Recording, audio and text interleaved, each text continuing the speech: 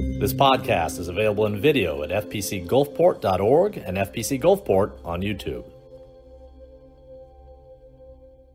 You know, back in the 1990s, there was a movie. It was titled Three Weddings and a Funeral. The title is catchy, Three Weddings and a Funeral, yet it wasn't a movie that made my must-see list. With that said, the title stood out to me as I was considering Ruth. You see, the story of Ruth is the exact opposite. We see three funerals and a wedding. If you were to think back to Ruth chapter 1, there were four individuals that were named in the very first paragraph of this book. There was the man named Elimelech. We talked about him a few moments ago. There was his wife, Naomi, and their two sons, Mahlon and Chilion. Well, by the end of the second paragraph, three of those four were dead. By the end of the second paragraph of Ruth, three of the four protagonists, three of the four main characters, so to speak, were dead, buried, leaving only Naomi alive. Now, all things being equal, that would seem to set the stage for just a great tragedy. I mean, anytime you pick up a book, and by the end of the second paragraph, most all the characters are dead, you say, well, this is going to be kind of a downer. However, no one remembers the book of Ruth for the funerals it contains, but everyone remembers it for the marriage that it concludes with. By the time we get to today's text, we are 4 weeks deep, we're in chapter 4, we're going to see that the terrible start to the story, the start that involved death, the start that involved famine, the start that involved widows and lack of hope and the like, has been replaced in chapter 4 by just this wonderful, great, glorious, and encouraging ending. In chapter 4, where we're at today, death has given way to joy. Depression's given way to hope. The anxiety and the bitterness that Naomi, the widow, had spoken of at great length in chapter 1 is gone. Chapter 4 of her story was a whole lot better than chapter 1. And for what it's worth, I'll make one more observation. But really, that same storyline, it's the same one that the whole Bible has. See, the Bible starts with sin and death and decay. The Bible starts with the fall, and it doesn't get better. At least in the first number of chapters, there's death upon death upon death, funeral upon funeral upon funeral across its pages, and really that's true from one end to the other. However, the Bible, just like the book of Ruth, concludes well. It starts with death, ends with a marriage. The Bible starts with something bad and ends with the wedding supper of the Lamb. The track that we see in Ruth is the track we see across the course of Scripture. All right, let's look at the end of Ruth now. I'm going to read verses 1 through 5, then we'll work our way through the balance of these verses. So verse 1 again. Boaz went up to the gate, he sat down, behold, the close relative of whom Boaz had spoken came by. So Boaz says, come aside, my friend, sit down here. So he came aside and he sat down. Then he took 10 men of the elders of the city and said, sit down here. And so they sat down. Then he said to the close relative, Naomi, who's come back from the country of Moab, has sold the piece of land which belonged to our brother Elimelech. And I thought to inform you, saying, buy it back in the presence of the inhabitants and the elders of my people. And if you will redeem it, then do so. But if you will not redeem it, then tell me, that I may know, for there's no one but you to redeem it, and I am next after you. And the man said, I will redeem it. And then Boaz said, on the day you buy the field from the hand of Naomi, you must also buy it from Ruth the Moabitess, the wife of the dead, to perpetuate the name of the dead through his inheritance. All right. As you remember, at the end of chapter 3, Ruth had asked Boaz. She lay down at his feet on the threshing floor during the night. This was a symbolic act. It culminates in a question. Ruth asked Boaz to redeem, to spread his wings, so to speak, over her, to redeem her and all that belonged to the family line. Well, Boaz, in the preceding chapters, we had seen that he had come to fall for Ruth. She was a woman of integrity. She was diligent. She was well regarded by all who encountered her, and so he told her yes. However, like many romantic stories often have, there was a problem. And the problem was this: there was a third party. See, Ruth had asked Boaz, you are in line, you're the kinsman redeemer, please extend your grace, your care to me, to the family line. He said yes, but there was another man who was even closer and who legally had both the opportunity and you could say the obligation to step in, to take this role, to take this place. Now, we don't know a lot about this guy. Scripture almost goes out of the way not to identify him by name here. We don't know a lot about this guy, but we know that legally he had a strong case to be made as the Redeemer. So before Boaz could proceed any further, he needed to find out this guy's intention. Boaz himself was a man of integrity, and he believed in checking the appropriate boxes and doing the right thing. And so he knows that he has to extend this opportunity first to this man. So in verse 1, Boaz goes and he sits down at the city gate. This is where business was done. If you wanted to conduct business, if there was meetings, if there was a place just to be seen and to see others, you went to the city gate. So Boaz figures, well, I'll go sit at the city gate. That's where all the important people are anyway, and I'll wait until this man comes by. Well, it appears that he didn't have to wait for very long, and soon both Boaz and this other man, along with 10 elders of the city, they agreed to sit down and to talk this issue through. It was a standard approach to arbitration. You gathered witnesses, the wise men, so to speak, of the city, and they sat and discussed until you came to some sort of resolution. Now, as chapter 3 begins, Boaz informs this man that their mutual relative, Naomi, that she's returned. That rumor had already spread. People began to realize that she was back. But he also says here that Naomi has been compelled by her circumstances to have to sell some of the family land. Now, if you remember, back earlier in Scripture, when the land was apportioned, it was apportioned to tribes, and from those tribes down into families. It was not a small thing to have your land go outside of the family line, and it was very desirable for it to be brought back to the family line. Now, Naomi, out of hardship, had been forced to sell it. However, there was therefore now an opportunity for others in the family line to potentially purchase it. And this guy's eyes undoubtedly perked up at this news. Because one's property was yoked to one's household name, the opportunity existed for this man to redeem it on behalf of the family estate, and that probably sounded pretty good to this guy. He could redeem the family line, and on the one hand, he'd seem heroic for intervening and jumping in, and who would also be one step closer to being a real estate baron, so to speak. So there's no downside. We don't know all the dynamics, but we know this. There was no downside because this guy didn't wait a moment. The moment it came out of Boaz's mouth, what the scenario was, he didn't say, well, I got to go talk to my accountant. I got to go to H&R Block or whatever and figure out the tax ramifications. He doesn't do any of that. He just says this, I'll do it. He says, I will redeem it. He doesn't wait, doesn't hedge, doesn't beat around the bush. He immediately says, I will redeem the land. Now, if you're Boaz, let alone if you're Ruth and Naomi, your heart probably skips a beat. Because you know at this moment that if this man does step in to redeem the land and therefore to be in a position to marry Ruth, that is the exact opposite of what you desire. You desire that this man would say no, and so when he says yes, you're probably a bit animated, at least inside, about it. With that said, Boaz was prepared. He expected that this might happen, and so he reminds the guy. He says, look, there's just one other thing. On the day that you do this, on the day that you buy the field, Mr. Would-be real estate tycoon, on the day that you buy the field from the hand of Naomi, you must also buy it from Ruth, the Moabitess, the wife of the dead, to perpetuate the name of the dead through his inheritance. Now, for us, we might not understand the contingency that's just been inserted into this. However, in this culture, this was a huge deal. In fact, it would be a show-stopping deal. See, what Boaz was saying was that the redemption of the property was not the only thing that this guy was going to have to do. He was also going to have to redeem the persons and the posterity of a dead man.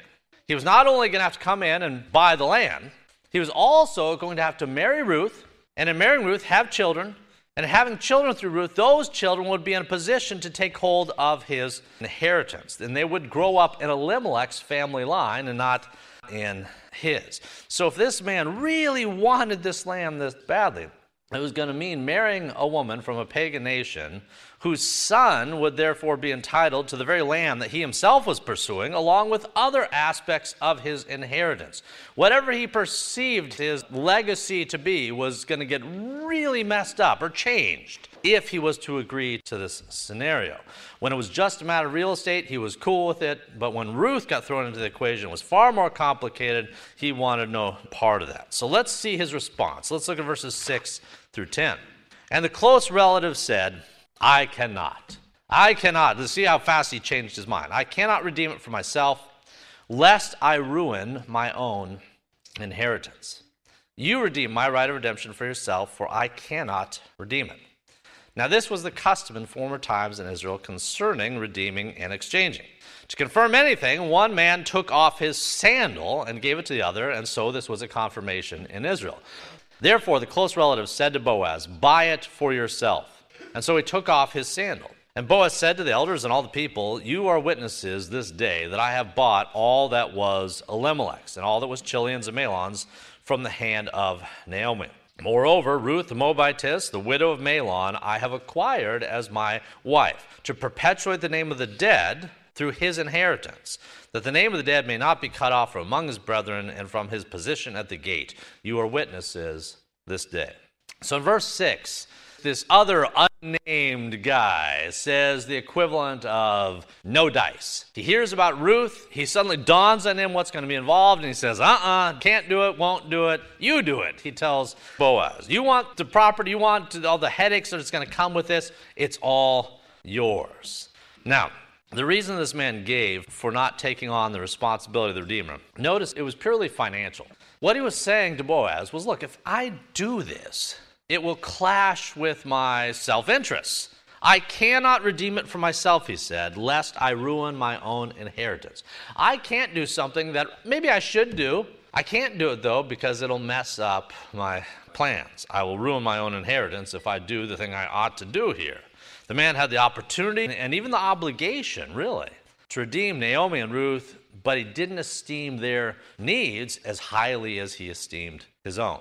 As a side note, aren't you glad that that guy has never been in a position to redeem you or I? Imagine if our souls hung in the balance and that this guy was in a position to be our Redeemer. This stingy fellow, the sort of guy who's not willing to sacrifice anything of himself. Imagine that that guy was the one who was in position to purchase us back from sin and death. I wouldn't like our chances. What if Christ himself had looked upon us in our hour of need and said, I cannot redeem them for myself, lest it ruin my inheritance? Here's the wonderful thing about Jesus. In the eyes of Jesus, we are his inheritance. In Micah 7, we read that Jesus will shepherd his people with his staff, the flock of his inheritance. In the eyes of Jesus, you are the great consolation for everything he did on Calvary. You are the inheritance. You are that which he desires. You are that which he pursues. Later in Micah, the rhetorical question is asked this: who is a God like you who pardons iniquities, passes over transgressions for the remnant of his inheritance? See, in the eyes of God, you are worth every sacrifice to redeem, and when he had the opportunity to redeem you, he didn't wait. He didn't hesitate. He didn't waver. He had the only currency available to buy you back, to redeem you, to redeem me from sin and death. He had the only currency, and he didn't hesitate a moment in spending it when our life was on the line. That's the exact opposite of what we see in this guy in verse 6. This guy's in a position to redeem. He's got the means to do it. And he says, no, because it's not in my self-interest. Well, whatever the case, when this close relative declined to proceed, Boaz wasted no time in stepping forward. And he said this in verse 9. He said, you all are witnesses. You all are witnesses this day that I have bought all that was Elimelech's and all that was Chilion's and Mahlon's from the hand of Naomi. Moreover, Ruth the Moabitess, the widow of Mahlon, I have acquired as my wife, to perpetuate the name of the dead through his inheritance, that the name of the dead may not be cut off from among the brethren and from his position at the gate. You are witnesses this day. And then in order to seal this deal, the unnamed relative had taken the sandal off his foot, extended to Boaz. Much like when Ruth uncovered Boaz's feet in chapter 3, this was an action that had symbolic significance to those who were of this time and age and culture. All right, let's look at verses 11 through 17. Verse 11, and all the people who were at the gate, the elders and the like, said, we are witnesses. May the Lord make the woman who's coming to your house like Rachel and Leah, the two who built the house of Israel. And may you prosper in Ephratah and be famous in Bethlehem. May your house be like the house of Perez, whom Tamar bore to Judah, because of the offspring which the Lord shall give you from this young woman. So Boaz took Ruth, she became his wife, and when he went into her, the Lord gave her conception, she bore a son. Then the woman said to Naomi, blessed be the Lord, who has not left you this day without a close relative. And may his name be famous in Israel.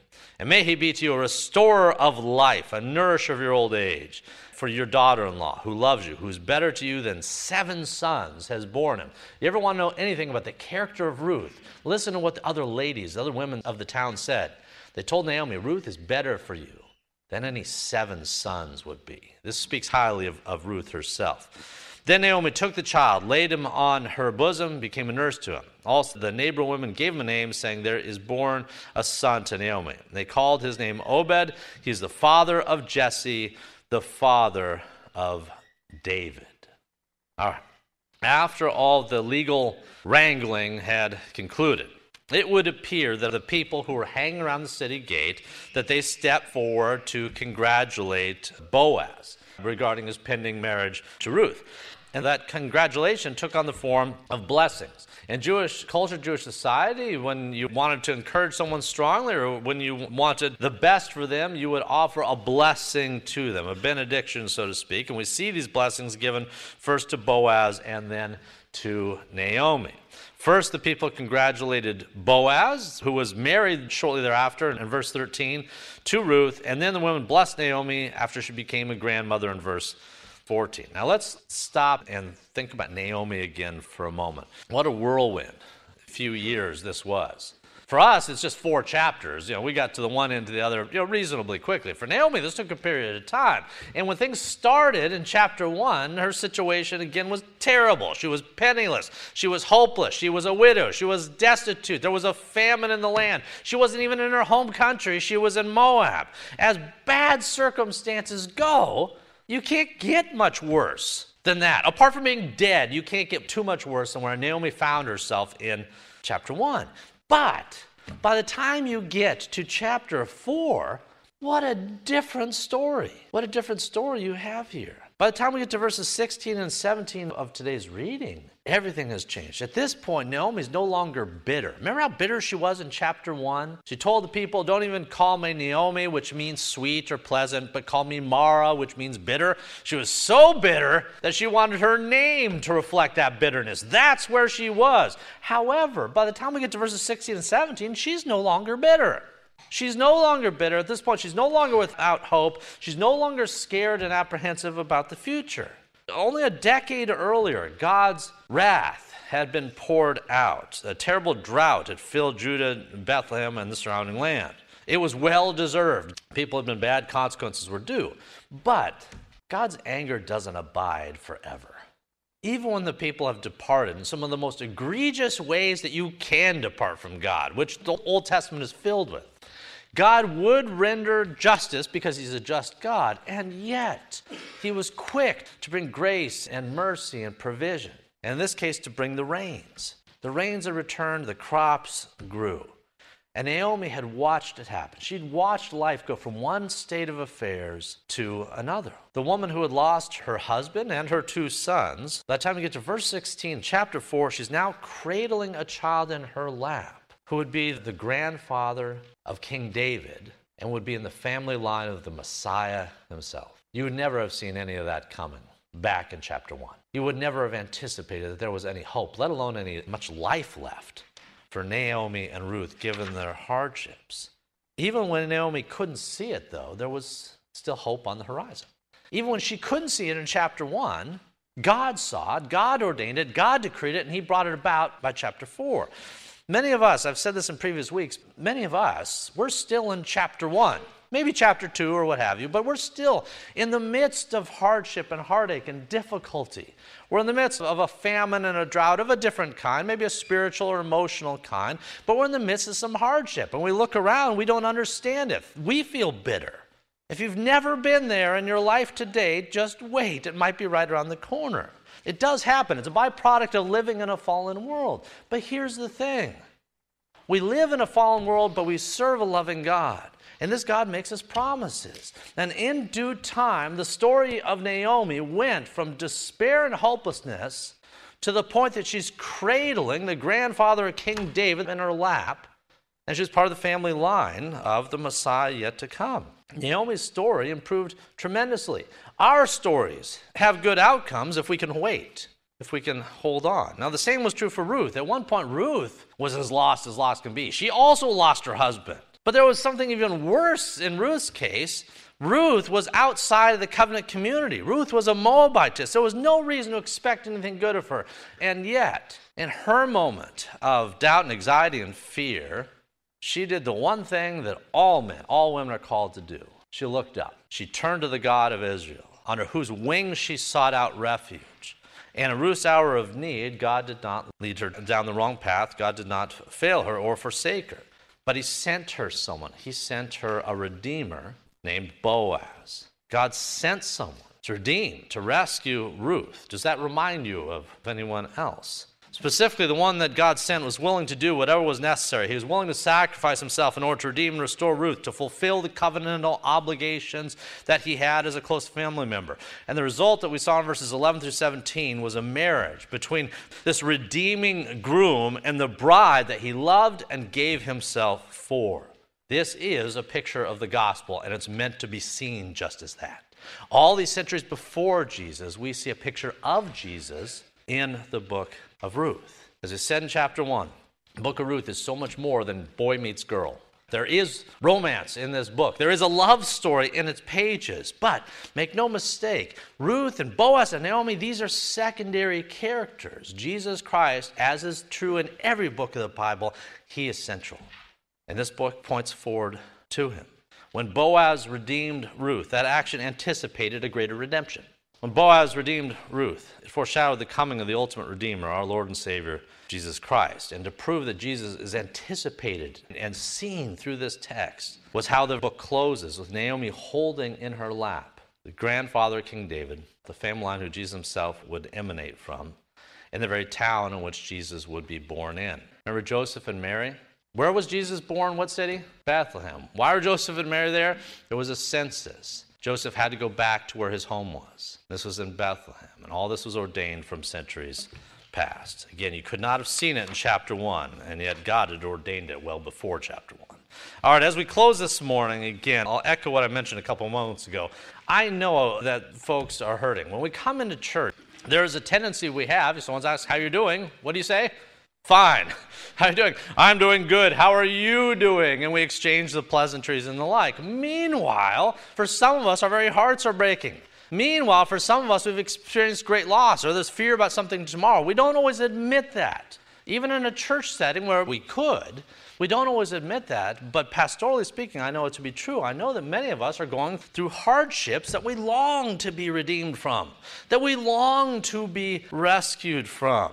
Some of us are in chapter 1, and some of us might have even concluded that God is dealing bitterly with us. However, if we could just fast forward to the end of our story, if we could just fast forward to chapter 4, so to speak, we would see how it turns out. And it turns out well. If you're a child of God this morning, know this, even the worst circumstances can be used of God to accomplish something wonderful. To bring about fruit you would never guess is possible. The future not only can be better, but if you're a son or daughter of God this morning, it will be better. You may live to see those days, and you'll certainly see them on the other side of the veil. With that said, are you willing to wait? This is where faith is cultivated. This is where trust comes from. When you're compelled to trust by circumstances you don't like and understand. When you're compelled to trust in a God who oversees those same circumstances and whose nature you've come to love. Are you willing to be faithful and trust him in the midst of whatever you're going through today? In God's time, there is hope on the horizon. If there was hope for Naomi, there's hope for every last one of us. Because our horizon meets in the same place that Naomi's did, at the feet, the throne of our Redeemer. Let's pray. If you'd like to check out additional recordings or videos by Dr. Toby Holt, please visit our website at fpcgulfport.org. And if you're on the Gulf Coast, come join us at 11 a.m. Sundays at First Presbyterian Church of Gulfport, Mississippi.